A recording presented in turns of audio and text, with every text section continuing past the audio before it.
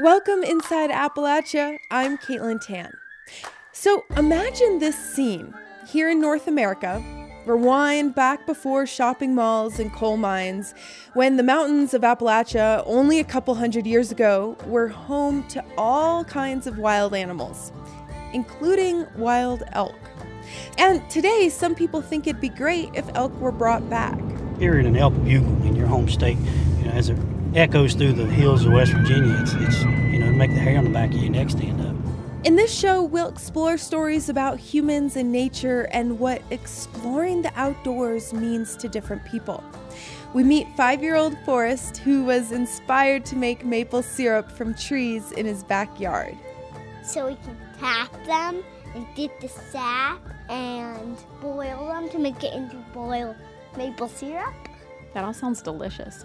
Yum.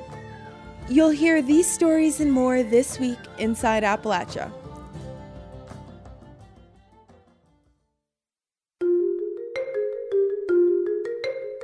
Welcome inside Appalachia. I'm Caitlin Tan. So I don't know about you, but the warming weather really has me itching to get outside and be in nature. I've been spending a lot of time reflecting on this past year, and I'm sure you have too. It's weird to think back to what last May was like. We were wondering how long we'd have to stay socially distanced. So here we are, experiencing another spring in the pandemic, but things are beginning to open back up. Health officials say it's still safest to enjoy the company of others if you can get together outside. It's all about how much we need the outdoors and what it can teach us and our children. We'll meet people who are inspired by wild places and wild animals. And we'll hear how a group is challenging stereotypes about African Americans and the outdoors. So it's a packed show, and we begin with elk. Across Appalachia, there are several efforts to reintroduce elk back to the forests. There's a project in North Carolina, another in Pennsylvania, and one in West Virginia. And in Kentucky, the project is now in its second decade. Reporter Irina Zhorov spent some time there to learn why so much energy has been spent reintroducing elk to the bluegrass state. In 1997, thousands of schoolchildren gathered in eastern Kentucky to watch as the governor unlatched the gates of a cattle trailer and released 7 elk back into the wild. The animals had been caught in Kansas and trucked across the country. They darted out, their hooves banging against the metal trailer, then paused in the tall grass, regal and attentive.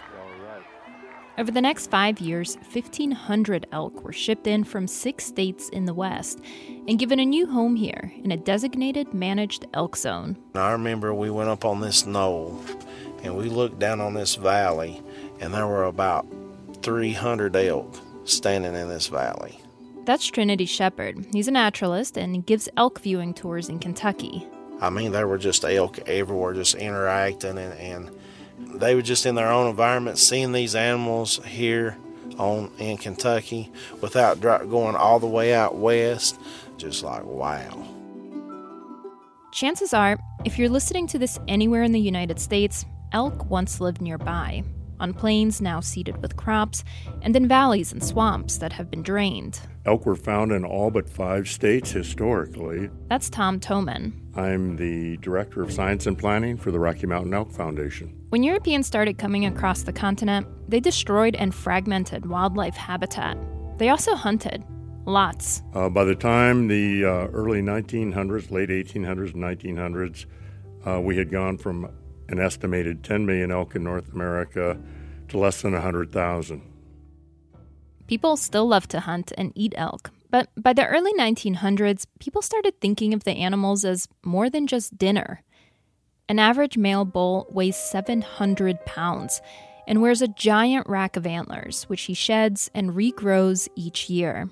During mating season, elk bugle. That really strange sound, that one of the most wonderful sounds in nature. They do it to attract mates. Starts with a real low guttural sound and goes to a really high-pitched sound, then comes down, and oftentimes there's what they call a chuckle at the end, where you can actually see the belly of the bull expanding and contracting as they make that sound. The animals inspire awe. As I grew up in Wyoming as a child, elk were found typically in the mountains, and that's always kind of a romantic place to go. We had to go to special places to see the special critters. Lots of us think of those kinds of places as wilderness. They may not meet the legal definition, but they're wild in spirit. In the past few decades, there's been a push to reintroduce elk in the eastern U.S. Tom, who lives in Montana, says it's part guilt, part growing conservation ethos. Hunters had tried this in the past without much success, but now, armed with science and modern habitat management, it's working. I think it is people trying to get back to as close as possible as what the wildlife natural history of their particular state really is. But the result is not quite wilderness. I meet up with naturalist Trinity Shepard on a still dark winter morning in eastern Kentucky. We drive to where he thinks we can spot some elk. Keep your fingers crossed that they're out this morning. They may slip in. But no, they're up early today. As the morning light turns mauve, we come upon a herd. Look at all these elk that came out. I don't know where they came from. They munch grass along the road we're on.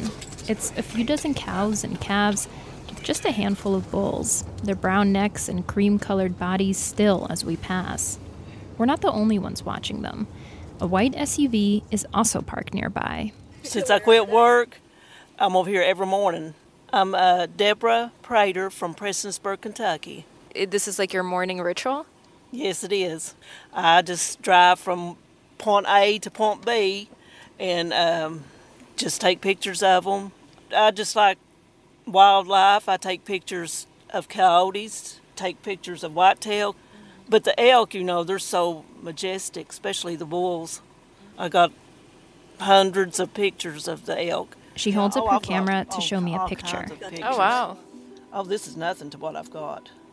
When Deborah leaves to take her photos, Trinity says that a couple of decades ago, it was a good day if you spotted a regular old deer or found a turkey feather. The change makes his imagination soar. I've always tried to imagine myself as Daniel Boone coming through the Cumberland Gap over into Kentucky at different times or whatever, looking around this rugged wilderness. But Trinity and I are parked in an industrial park. The land under us was mined by mountaintop removal, where instead of going underground, whole mountains are raised to get at the valuable seams of coal. When companies finished mining, they literally reshaped the landscape. Where once stood steep, craggy mountains with swampy hollows, now roll gentle hills. Those lands provide open grazing areas for elk, and of course these animals being grazers like they are, they need a lot of open land to be able to do that, so that's what reclaimed surface mine lands provide. When I first heard people wanted to put elk in Kentucky, I nearly lost my mind. Tom Toman with the Elk Foundation again. He's from Big Sky Country, and originally he didn't get how elk could live in the densely populated eastern U.S. But when we got to looking into it, the area in Kentucky that had these reclaimed coal mines was actually larger than Yellowstone National Park, with almost no farming, a few gardens, not very many people. Here in eastern Kentucky, about 7% of the 4 million acre elk zone is made up of reclaimed grassy plots. Trinity says without the reclaimed mine lands, there'd be no place for the elk in Kentucky's modern landscape. What's here is here. We can't jump in the travel machine, go back and change whatever. We're here today at the industrial park. And as you look around, you see a lot of concrete, blacktop, steel, metal, whatever. You don't think of this as a wilderness. It is an environment, but you don't think of this as a wilderness. Other parts of the elk zone are more remote, more wild. But much of this habitat needs people to manage it. That can include mowing meadows to keep pasture tender for the elk, planting diverse grasses like clover and orchard grass. The state thins forests and does controlled burns. It's a lot of work for a wild animal. But the elk seem to appreciate it. There are now about 10,000 of them in Kentucky. Jeff Larkin, a biologist who studied the Kentucky Elk Initiative, says reintroductions also need to work for people. And what I mean by that is certainly if an individual takes a hike on a late September day, they will have that sense of being in a wild place, right? Probably much more wilder than where they live. And I would argue that the sense of wilderness would be greatly enhanced by that person experiencing, the sudden booming of a bugling bull elk as he watches over his harem. That experience could make people care about conservation and preserving true wilderness. In that sense, the return of a species to a landscape is perhaps more important than the ecological role that it plays in preserving, or if we want to say recreating, some sense of wild places. Trinity and I make one more stop at a local airport. Manager Gary Cox says he was initially against the elk reintroduction. He was already having problems with the growing deer population. When I would get night flights, I would literally have to chase the deer off the runway or before aircraft landed here at night, which was pretty troublesome. And then they dumped about 600 elk not 2 miles from where the airport is, and I was thinking, I'm going to have this major problem. Then he got a tall fence and learned that the elk once lived in the area. That warmed him to the animals. He says he knows what it feels like to be from a place. Most people who move away from eastern Kentucky, when they die, they want to be buried in eastern Kentucky. There's a strong tradition of people coming back to eastern Kentucky. It has a pull on you that it's just home to you. If it's possible, you want to return.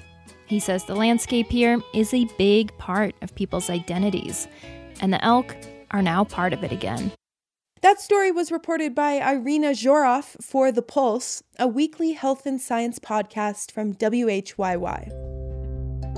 So as we just heard, elk have been successfully reintroduced in places like Kentucky. But it's not an easy thing to do. Out west, lots of wild places have been preserved, and that's often where you find these elk living. Here in the east, well, the land has seen its fair share of industrialization from coal mining and timbering. But once land has been stripped and mined, it kind of looks like some of those western states. So are reclaimed strip mines the best environment for these wild animals? Well, folks in West Virginia think so. 5 years ago, they launched their own elk reintroduction project inspired by Kentucky's. They estimate it could eventually give a $3 billion hunting and tourism boost to the economy. Last year, I spent some time trying to catch a glimpse of an elk in the southern coal fields of West Virginia. And I also learned how the project is going. The Department of Natural Resources crew who oversee the West Virginia Elk Project are driving me through the back roads of Logan and Mingo counties, in the heart of the state's southern coal fields. We're on the over 35,000-acre Tomblin and Laurel Lake Wildlife Management Area that's mostly reclaimed strip mines. Randy Kelly, the DNR elk biologist and leader of the program, says there's about 80 elk on the reclaimed mines. So what happened was they got here and wanted to mine coal, and they couldn't. There's an elk right there. See, over there? Okay. There you've seen your first elk in West Virginia. You have not even got out of the truck yet. And on our left is actually one of the few active strip mines in this area. Logan Klingler, the DNR wildlife manager, explains as an explosion goes off. The state's up in the 80% forested. Like we're just, that's an old mine blast. Shot going off. See it? Blowing up rocks, and they're gonna go mine it. And then they're going to put it back together, they're going to put grass on top of it. Which is actually preferred elk habitat, called early successional growth. Basically open areas with freshly seeded grass that aren't heavily forested, something that West Virginia doesn't naturally have much of. West Virginia's elk herd was brought in from Kentucky and Arizona between 2016 and 2018, after a number of eastern states began reintroducing elk. Before the Civil War, before industrial development, elk were common in Appalachia. The rugged landscape was spotted with the 700-pound light and dark brown creatures bugling during mating season in the fall.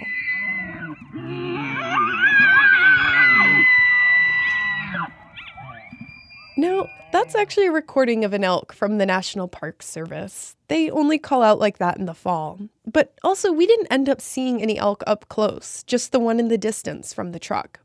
Our goal was to accompany the DNR guys as they located and shot elk with tranquilizer guns to put GPS tracking collars on them.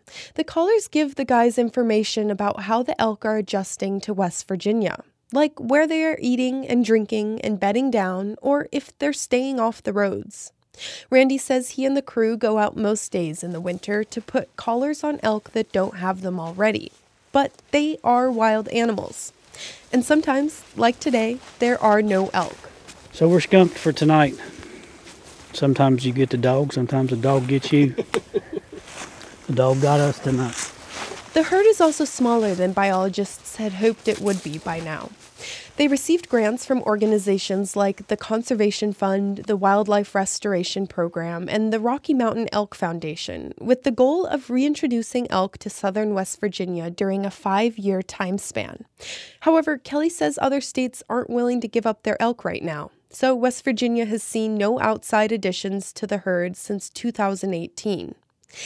And this pushes back one of the main goals of the project, which is to introduce an elk hunting season to West Virginia.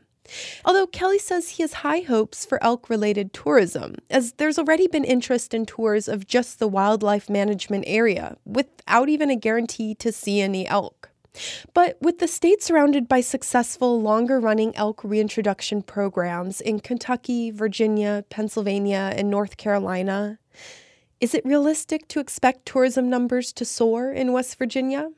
Sarah Cottingham is a West Virginia-based community planner at Downstream Strategies who specializes in outdoor recreation planning. And she says maybe. I would not at all say that means West Virginia couldn't be competitive. I think with targeted marketing and aggressive push that it really could be a successful destination.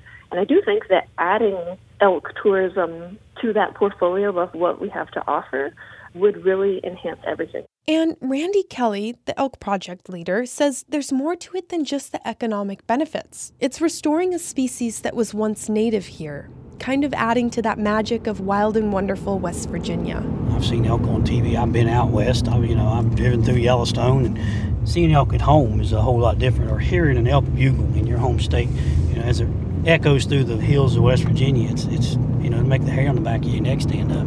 As for the local community, Kelly says most are supportive. John Burchett, a resident from Williamson, says he's hopeful the program will help the southern coalfields' lagging economy. The post-coal economy is going to be kind of tourism-based, and the more things we have to do, the more entertainment, more adventure tourism that we have, the better off we'll be, and the elk program is a big part of that. Although some local deer hunters have expressed concern about the ability of the elk to coexist with white-tailed deer, says Jake Wimmer. He's the DNR elk technician, and he says that so far the way the two animals use the land is different. Deer are browsers, and elk are primarily grazers. So your deer are going to be, in the hardwoods during a nice match drop year, eating acorns, while your elk are still going to be out on the strips, out on the plains, and grazing for the good grasses. However, the DNR recently reported a third of the elk from Arizona, about 15, perished due to the East Coast's deadly brainworm disease, which white-tailed deer happen to be the host of. It's a snail or slug that animals can ingest from grazing, and it rarely affects deer, but typically will kill an elk.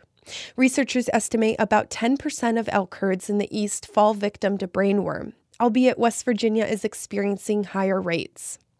Kelly says it could be the stress the Arizona elk underwent traveling 33 hours cross-country and adjusting to a new environment that lowered their immune systems. Jeff Larkin is a professor of wildlife ecology and conservation at Indiana University of Pennsylvania. He worked with the Kentucky Elk Reintroduction Program back in the late 90s. He says he saw higher rates of brainworm in the early years there, too. You bring in 1,000 animals and you lose 100, yeah, it's 10%, but you still have 900 animals to reproduce and replace what's happening there, right? It's not like it's great for the population. It's just that the population can withstand that. But West Virginia's elk population is still relatively small, around 80 elk. And every disease and death means the herd could be less resilient in the years to come. Growing those numbers without bringing in more elk from out west takes time. In Pennsylvania, for example, 177 elk were reintroduced in the early 1900s, and about 100 years later, the herd is thriving at around 1,000.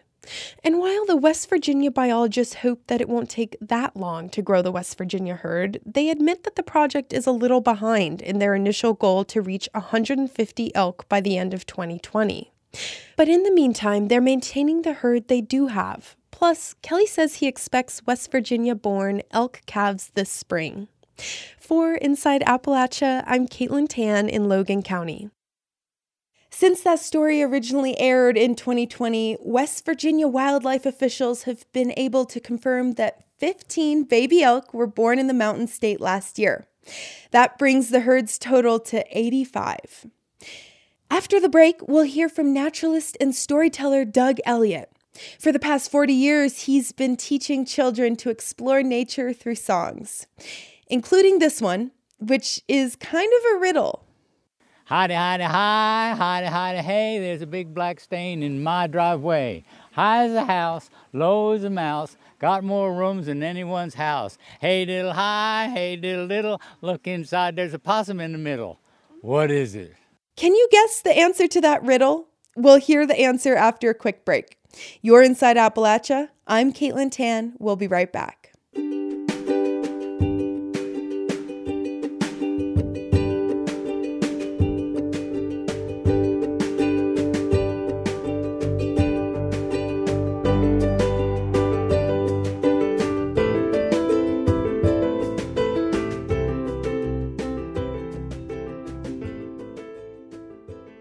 Support for Inside Appalachia is provided by Concord University in Athens, West Virginia.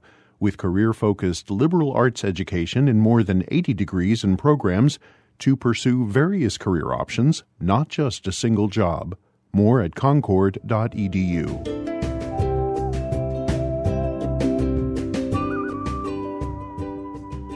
Getting outside is great for our mental health. And studies show that time outside is especially important for kids, as it can help them reduce stress and stay healthy. One North Carolina naturalist is using storytelling and song to get kids excited about the natural world. From our Inside Appalachia Folkways series, reporter Sarah Lynch Thomason tells us more.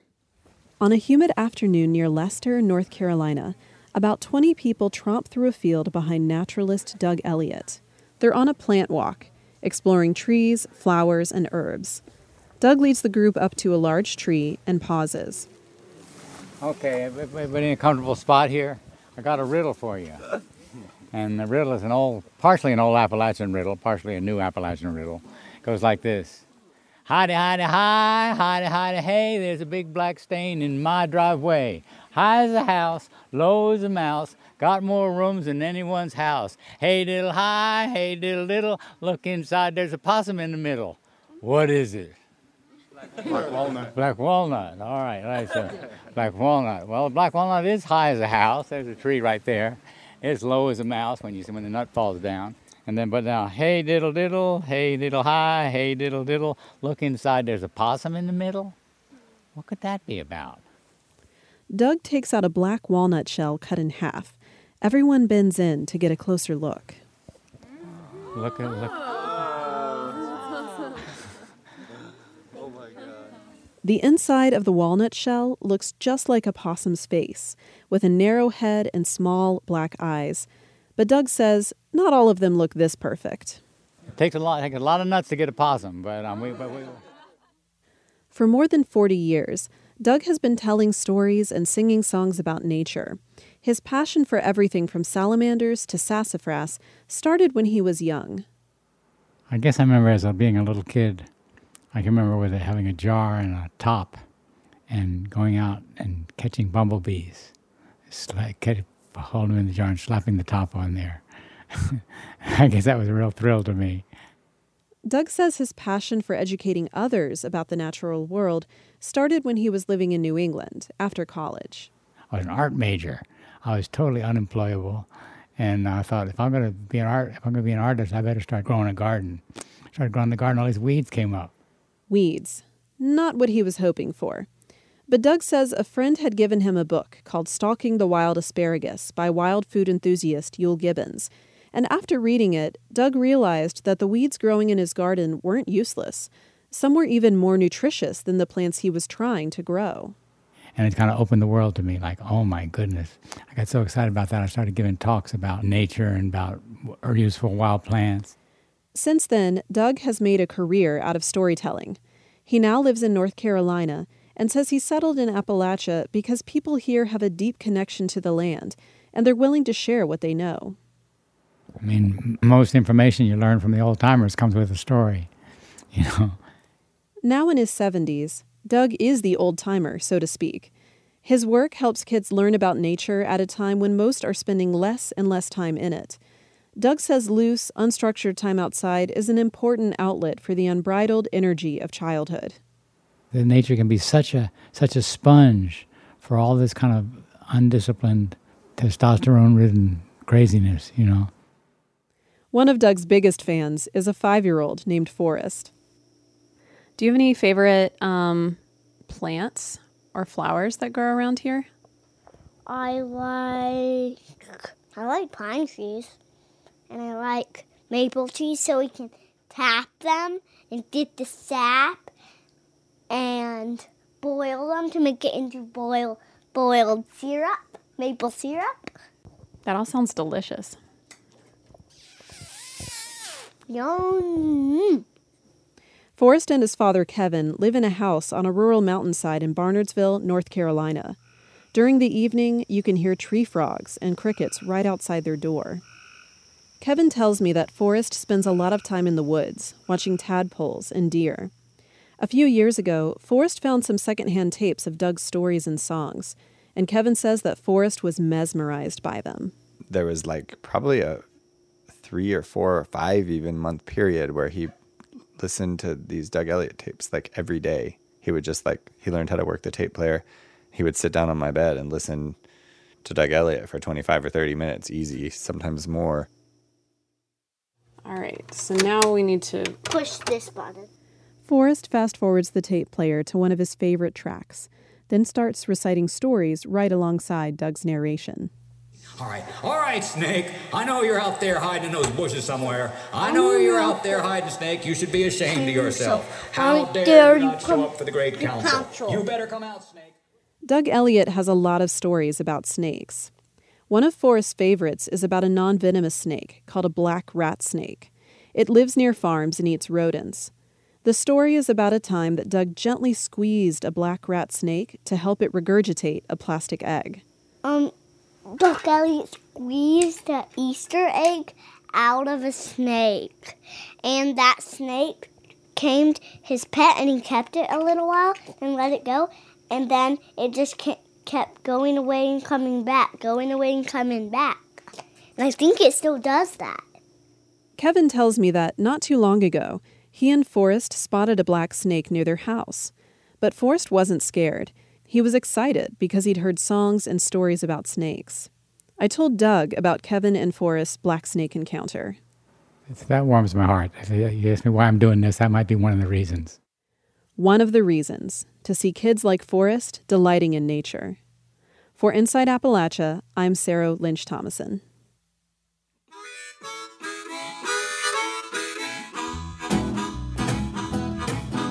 The big black snake, he's crawling across me yard. Writer Silas House argues that too many people around the world are losing their connection with nature. Last year, he wrote an article in The Atlantic responding to the lack of media attention that he saw after parts of Central Appalachia faced catastrophic flooding in 2020. Brittany Patterson spoke with House, and she began by asking him to read the first part of his essay. It's one of the things I feel luckiest about is that I grew up in the woods. My father worked third shift, and so that meant that in the summertime when I was in school, I just about had to stay outside, or be silent. And so we were just always in the woods. We played in the creek all the time. We built dams, then we'd tear down the dam. We would build elaborate rock fortresses for our Star Wars figurines. We were incorporating our toys into the natural world. Just laying, in a field and looking at the clouds and running with my dog. And even when I started riding, I had a little typewriter that my aunt bought me, and I would take it out into the woods and sit with it and write, So even today, I'm 48, and I still prefer to ride outside. You argue in this essay that in a lot of ways, those of us who live in rural areas, we have a really strong connection to nature. And I think the hypothesis or the crux of this article is for those who might be out of sight and out of mind, they start to lose their connection to nature. Well, I do sort of want to make the disclaimer that I don't think that just because somebody lives in an urban area that they're not necessarily aware of nature or appreciate it. However, I think when it's something that dictates your everyday life, you are more aware of it.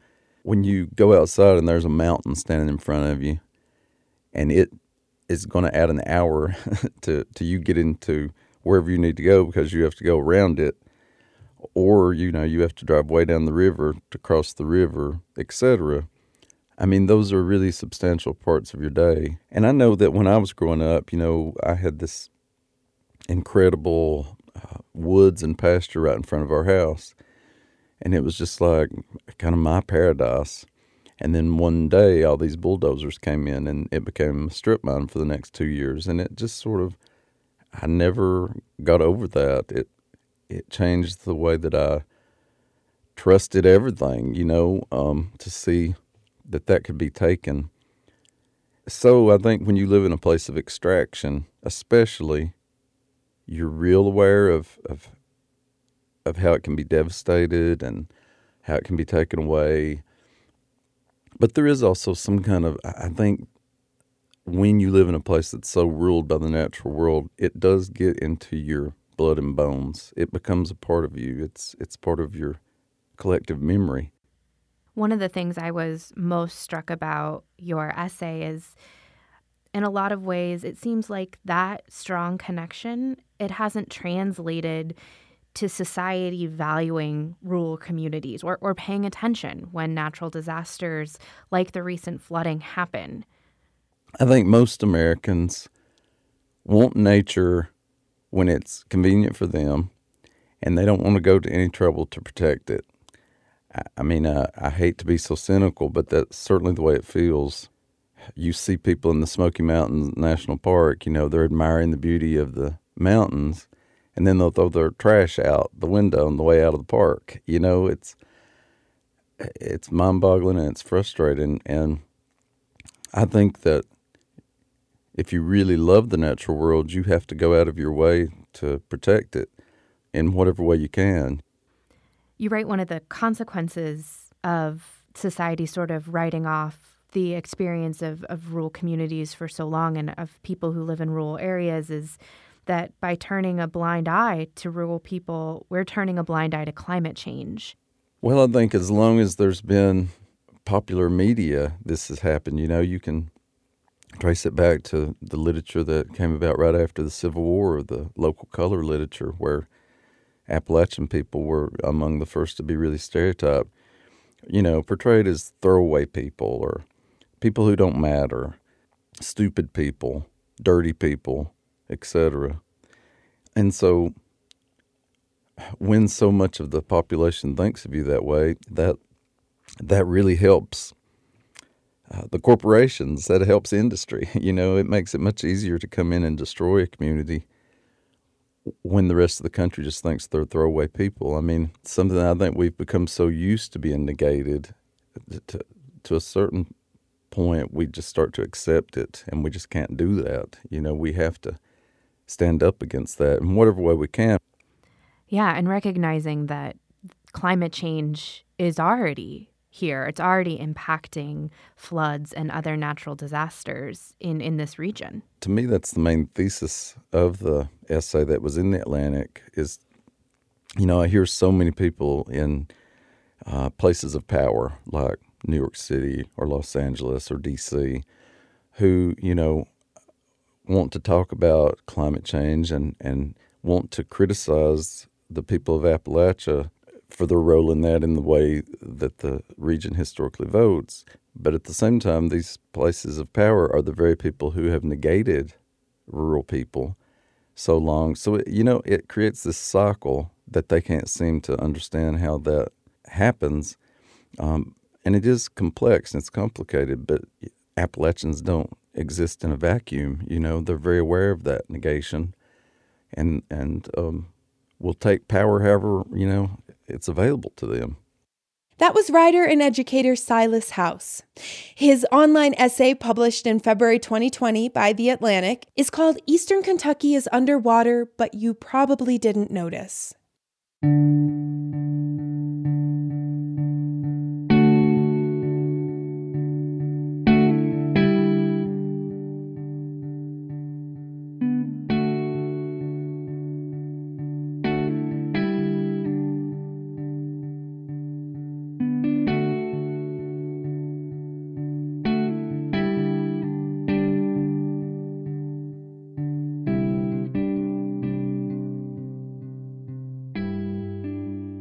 If you look at most magazines that sell things like hiking and rock climbing gear, you might assume that outdoor people are really only white.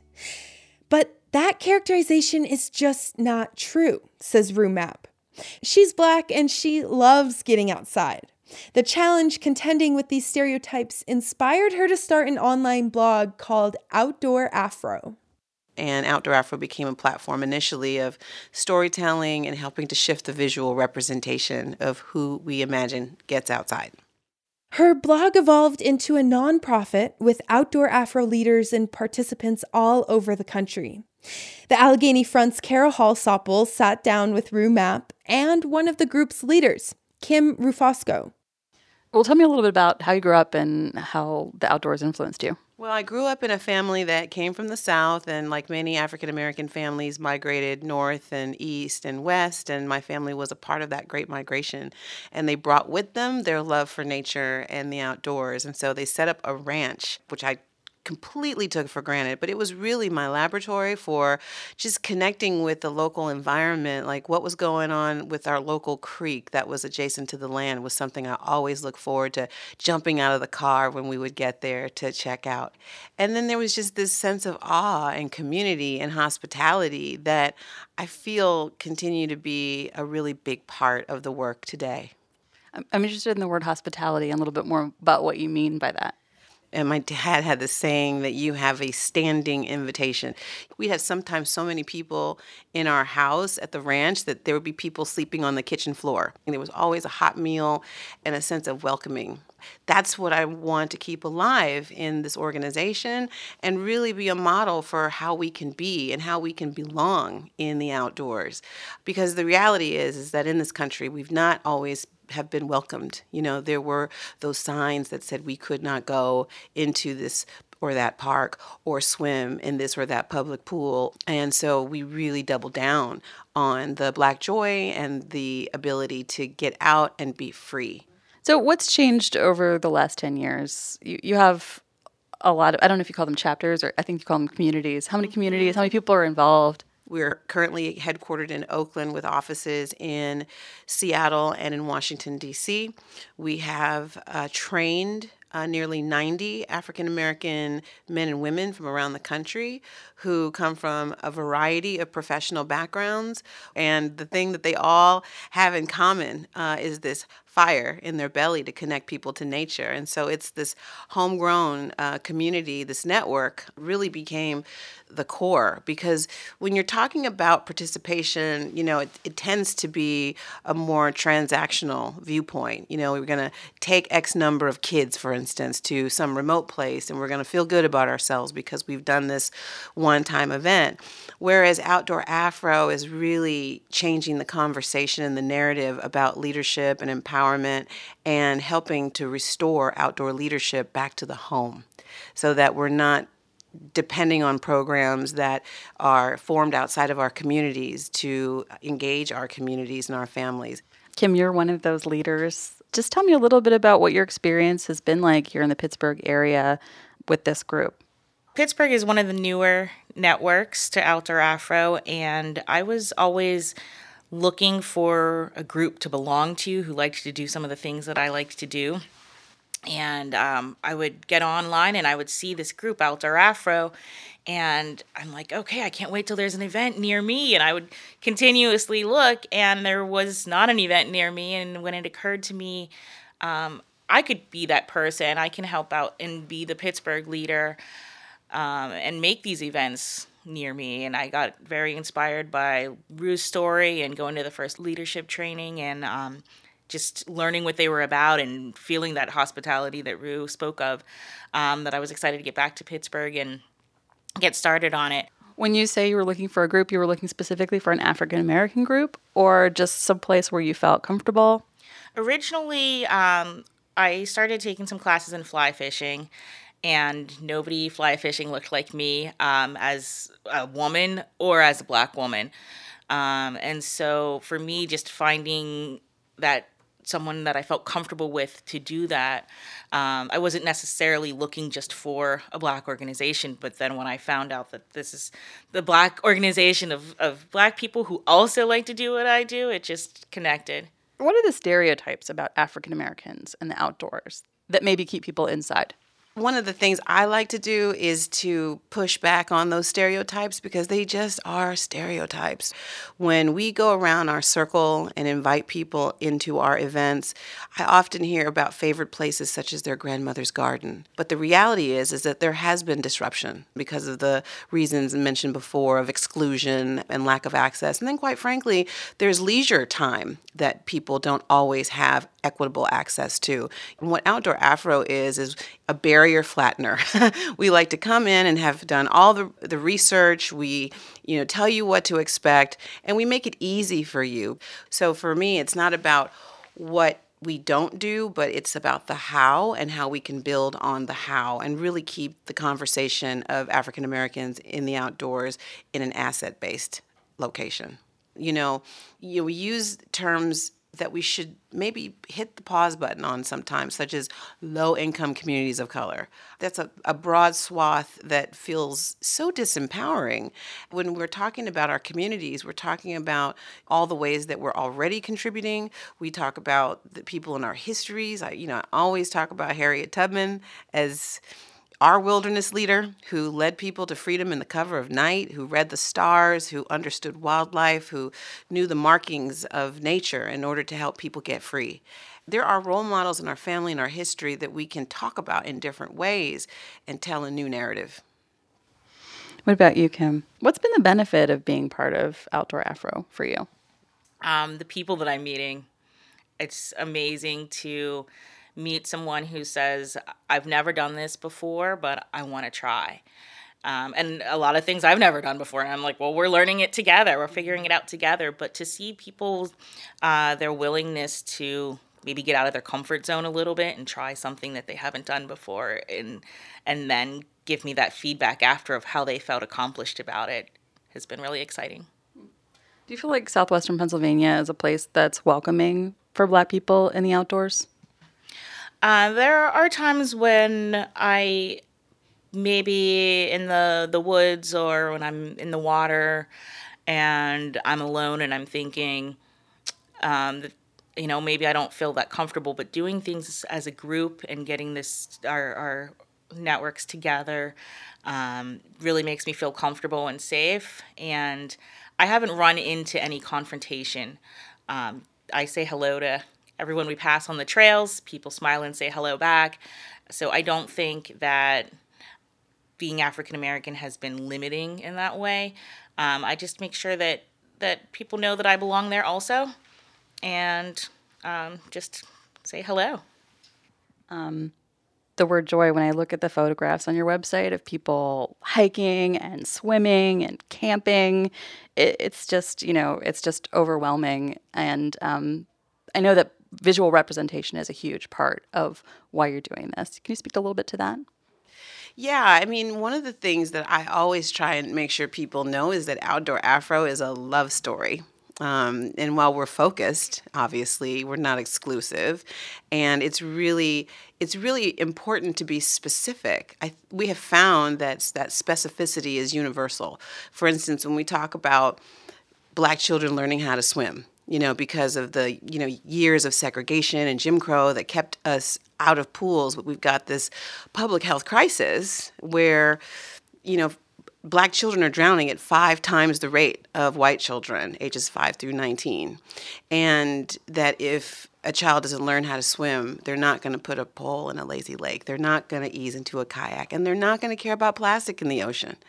So I feel like this work has really felt very practical and accessible to more people than African Americans. It's really the story of America that we are unpacking, and using nature as really the ultimate open source platform for everyone to not only come together in community, but to help enrich our lives and solve some of our most pressing problems. That was Rue Mapp, founder and CEO of Outdoor Afro, and Kim Rafosco, one of the group's leaders in Pittsburgh. They were speaking with the Allegheny Front's Kara Hallsoppel.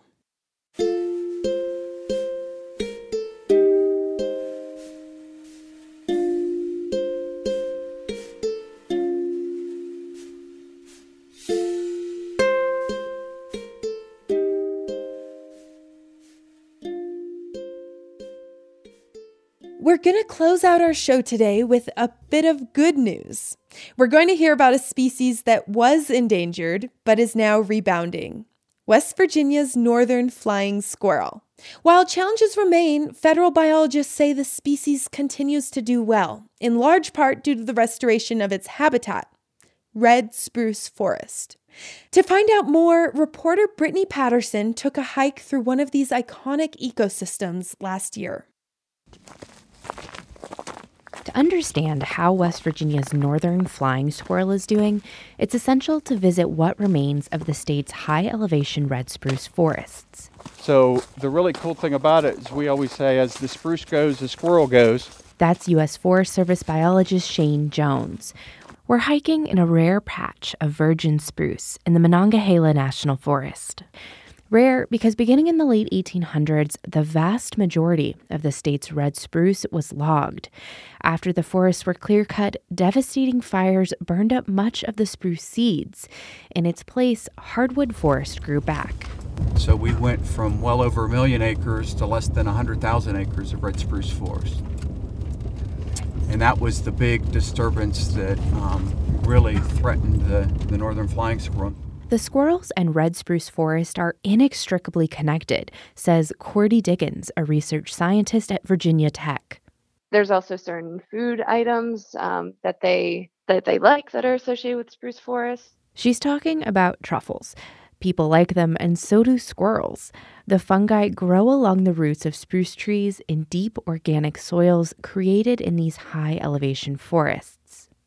Diggins says for almost 3 decades, the northern flying squirrel was under federal protection, largely because its habitat, the red spruce forest, was so endangered. And the spruce forests go away, the squirrel's not going to have any habitat. Recently, federal biologists released an optimistic status report. It found in the 5 years since being taken off the list of endangered species, northern flying squirrels are still found across much of their range. But not everyone is convinced the squirrels are out of the woods or in the woods. Noah Greenwald directs the Endangered Species Program for the Center for Biological Diversity. The conservation group sued and won protections for the northern flying squirrel in the mid-2000s. He's concerned wildlife managers don't really know how many squirrels are out there. They just have some, sort of somewhat sporadically collected information showing squirrels to be present or absent in different areas. And he has concerns about the forest restoration work to expand squirrel range. So now we're going on to an area that we call the Maurer Tract. As we pull off the side of the winding mountain road, Jones, the Forest Service biologist, explains that for decades, this 40,000-acre parcel was owned by the Maurer Land and Lumber Company. It was logged and mined for coal into the 80s before his agency purchased it. In the mid-2000s, Jones wondered if this land could be reforested with red spruce. Knee-high green baby spruce trees dot the brown landscape, growing up among the twisted, decaying limbs of downed hardwoods. What we're doing is we're taking an area that was like a biological desert, stuck in arrested succession, the ground was compacted, and we're putting it back into a forest that eventually, like a long time from now, will be a functional red spruce ecosystem. Jones admits that from the outside, it does seem crazy to create a new red spruce forest by wrecking a totally good hardwood forest. Yeah, it looks crazy, doesn't it? Downing trees, creating wetlands, uncompacting the soil. Jones says all of this increases the chances red spruce forest and the squirrel will thrive again here one day. For the Ohio Valley Resource, I'm Brittany Patterson on Sheep Mountain in West Virginia.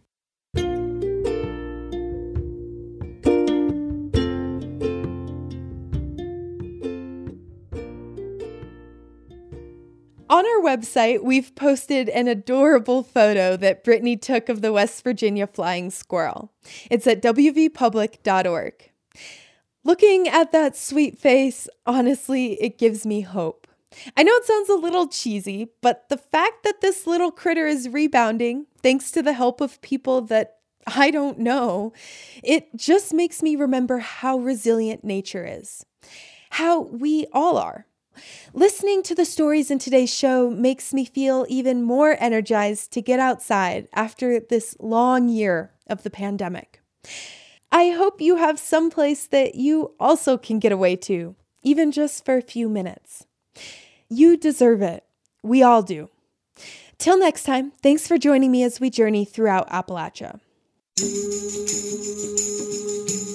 We had help producing Inside Appalachia this week from WHYY in Philadelphia, the Allegheny Front, which is produced in Pittsburgh and reports on the environment, and the Ohio Valley Resource, which is funded by the Corporation for Public Broadcasting and West Virginia Public Broadcasting.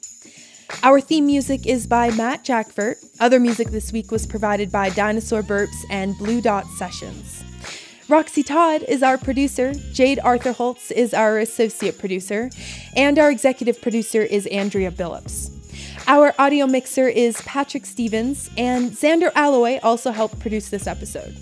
You can find us on Twitter at InAppalachia. You can also send an email to insideappalachia@wvpublic.org. Visit wvpublic.org/insideappalachia to sign up for our newsletter. There, you can also subscribe or download all of our stories, or look for the Inside Appalachia podcast wherever you get your podcasts. Inside Appalachia is a production of West Virginia Public Broadcasting.